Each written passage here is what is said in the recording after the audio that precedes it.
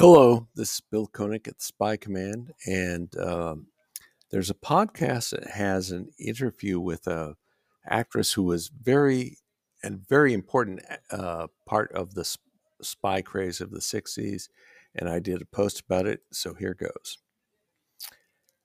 Nancy Kovack, 88, was interviewed by the SpyHards podcast about her involvement with the spy craze. Kovac appeared on The Man from U.N.C.L.E., 2 episodes playing different characters.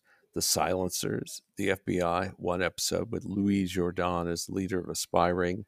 The Double Life of Henry Fife, a spy comedy starring Red Buttons. Batman, one of the Joker's henchpeople on the first episode with the villain. And Hawaii Five-0 as a woman scientist trying to find the source of a plague. The former actress said she liked Dean Martin on The Silencers, but didn't realize there were more installments of the series. Kovacs says she thinks Martin was a better singer than his fellow Rat Packer, Frank Sinatra. In the post I did on the website, you have a link to the full interview. So anyway, thanks for listening. Take care, and I'll talk to you soon. Thanks.